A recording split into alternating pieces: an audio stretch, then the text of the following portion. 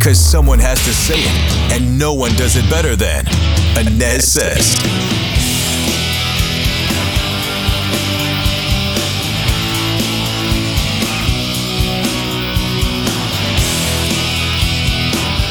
I welcome you to the ANEZ SEZ podcast. I'm Scott ANEZ. Thanks so much for joining me today. You can find the pod most everywhere you get your podcast, including Spotify, the WDBO app, WDBO.com. You can also find me on the radio each and every day, hosting Orlando's news at noon, though I am subbing for our Joe Kelly on Orlando's morning news on WDBO for the next few weeks. Looking forward to that. All right, so let's talk about LeBron James.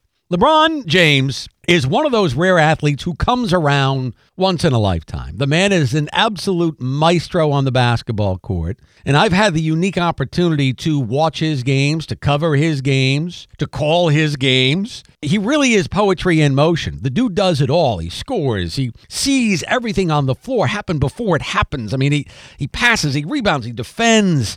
When all is said and done, LeBron James will go down as one of the greatest, if not the greatest baller who has ever lived. Now, for my money, Michael Jordan sits atop that list, but even I will admit, LeBron's close.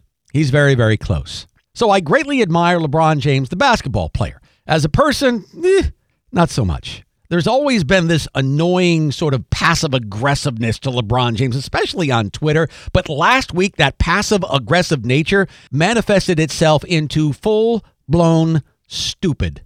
Last week, Columbus, Ohio police officer Nicholas Reardon arrived at a home after being dispatched to a possible attempted stabbing. Seconds after he got out of his squad car, he witnessed what we all witnessed on that police cam video and other videos shot that day in the neighborhood. He witnessed a very confusing mob scene in which a 16-year-old Ma'Khia Bryant was about to stab another girl pinned against a car. The officer then opened fire, killing Bryant. From every account, Officer Reardon acted responsibly, saving the girl who was about to be stabbed by Bryant. Sad story? Yes. Anytime a young person loses his or her life, it is sad. Now, compounding her death with the facts that it was a white policeman shooting a black girl, I don't have to tell you that this country is a racial tinderbox right now. But what happened next on LeBron James' Twitter account was unbelievable. It was reckless, it was disgraceful, it was irresponsible and disgusting. In a tweet, which he would later delete, LeBron tweeted a photo of that police officer, Officer Reardon, with the caption, "You're next, #accountability." My question is this: where's the accountability on LeBron James' part? Where's the accountability? Now, later on, obviously, after seeing the police video footage and other footage, LeBron deleted that tweet and went into protect my own backside mode, saying, quote, "I'm so damn tired of seeing black people killed by police. I took the tweet down because it's being used to create more hate. This isn't about one officer. It's about the entire system, and they always use our words to create more racism. I am so desperate for more accountability." Again, where's the accountability on the part of LeBron James? And as expected, the NBA sycophantic media, as well as NBA Commissioner Adam Silver, have given him a hall pass. You know, as I stand right now, I'm kind of looking from the outside into NBA media, a culture that I was part of for 30 years. And I can tell you this, it's disgraceful. It's disgraceful how the NBA media covers for people like LeBron James and how they've all bought into the idea that America is a systemic racist nation. You know, if LeBron makes a mistake here and there, we'll conveniently ignore it. It'll go away. By the way, we don't have a systemic race issue in this country. This is a nation full of good, honest, hardworking people. Systemic racism is a term invented by the far woke left to grab a hold of political and cultural power in this country, and it's working. It's working, folks. So much so that America now has become so obsessed with race and the racial divide to the point where we've lost our compass as a nation. They are succeeded in dividing us as a country. And if we don't start speaking out like I'm doing on the ANEZ SEZ podcast, doing a very little part, we're going to be bulldozed. And this country is going to be destroyed. Yeah, they're strong words, but we got to start speaking out. It's wrong. It's wrong what the far woke left and the race baiters are doing in this country right now. And LeBron James should be ashamed of himself. He should be ashamed of himself for inciting violence. The NBA and Adam Silver should be equally ashamed of themselves for doing nothing about it. Nothing, nada, zero. It's insane. LeBron James should at the very least have been suspended. Suspend him for 10 games, 5 games, whatever, for making such a reckless and damning tweet.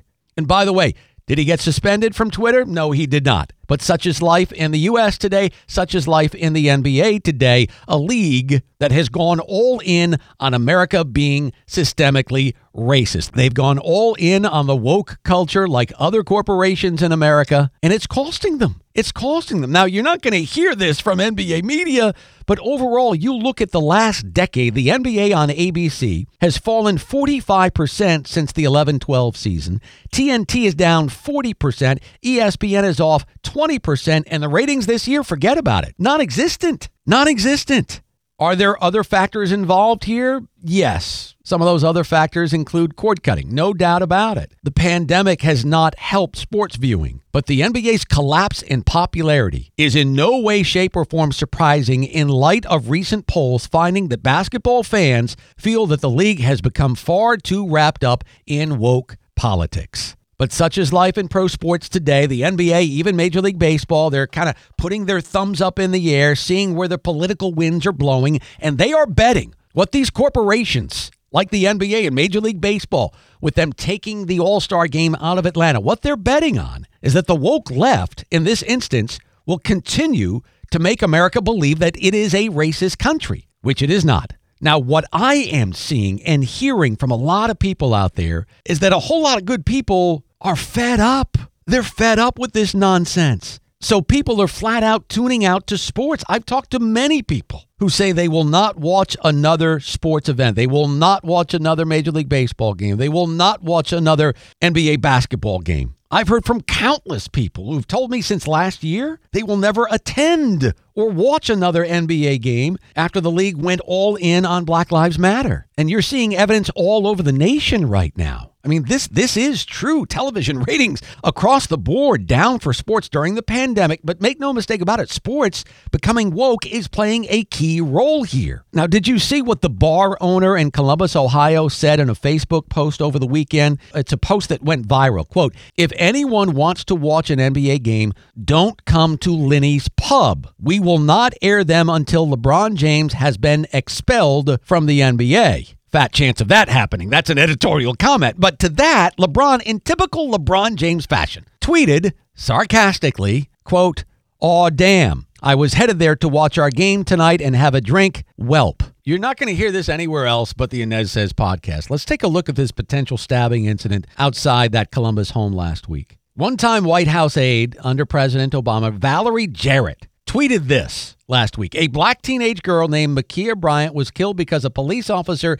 immediately decided to shoot her multiple times in order to break up a knife fight. Demand accountability, fight for justice, hashtag Black Lives Matter. As if to say, this was just a knife fight. That's all. It's just a knife fight. Come on, man. These knife fights, they go on all the time. It's a silly knife fight. How about this, Valerie Jarrett, LeBron James, and others? How about this? Instead of blaming the police officer for that young girl's death, how about looking at the circumstances surrounding that brawl that the police officer found himself in the middle of within seconds of getting out of that car? How about looking at the crazy way those people were behaving? Oh, we can't talk about that, right? Let's not talk about how we have to get back to basics in this country. Let's not talk about personal accountability and responsibility. Let's not talk about how the black family has been decimated in this country. Let's not talk about kids being born out of wedlock.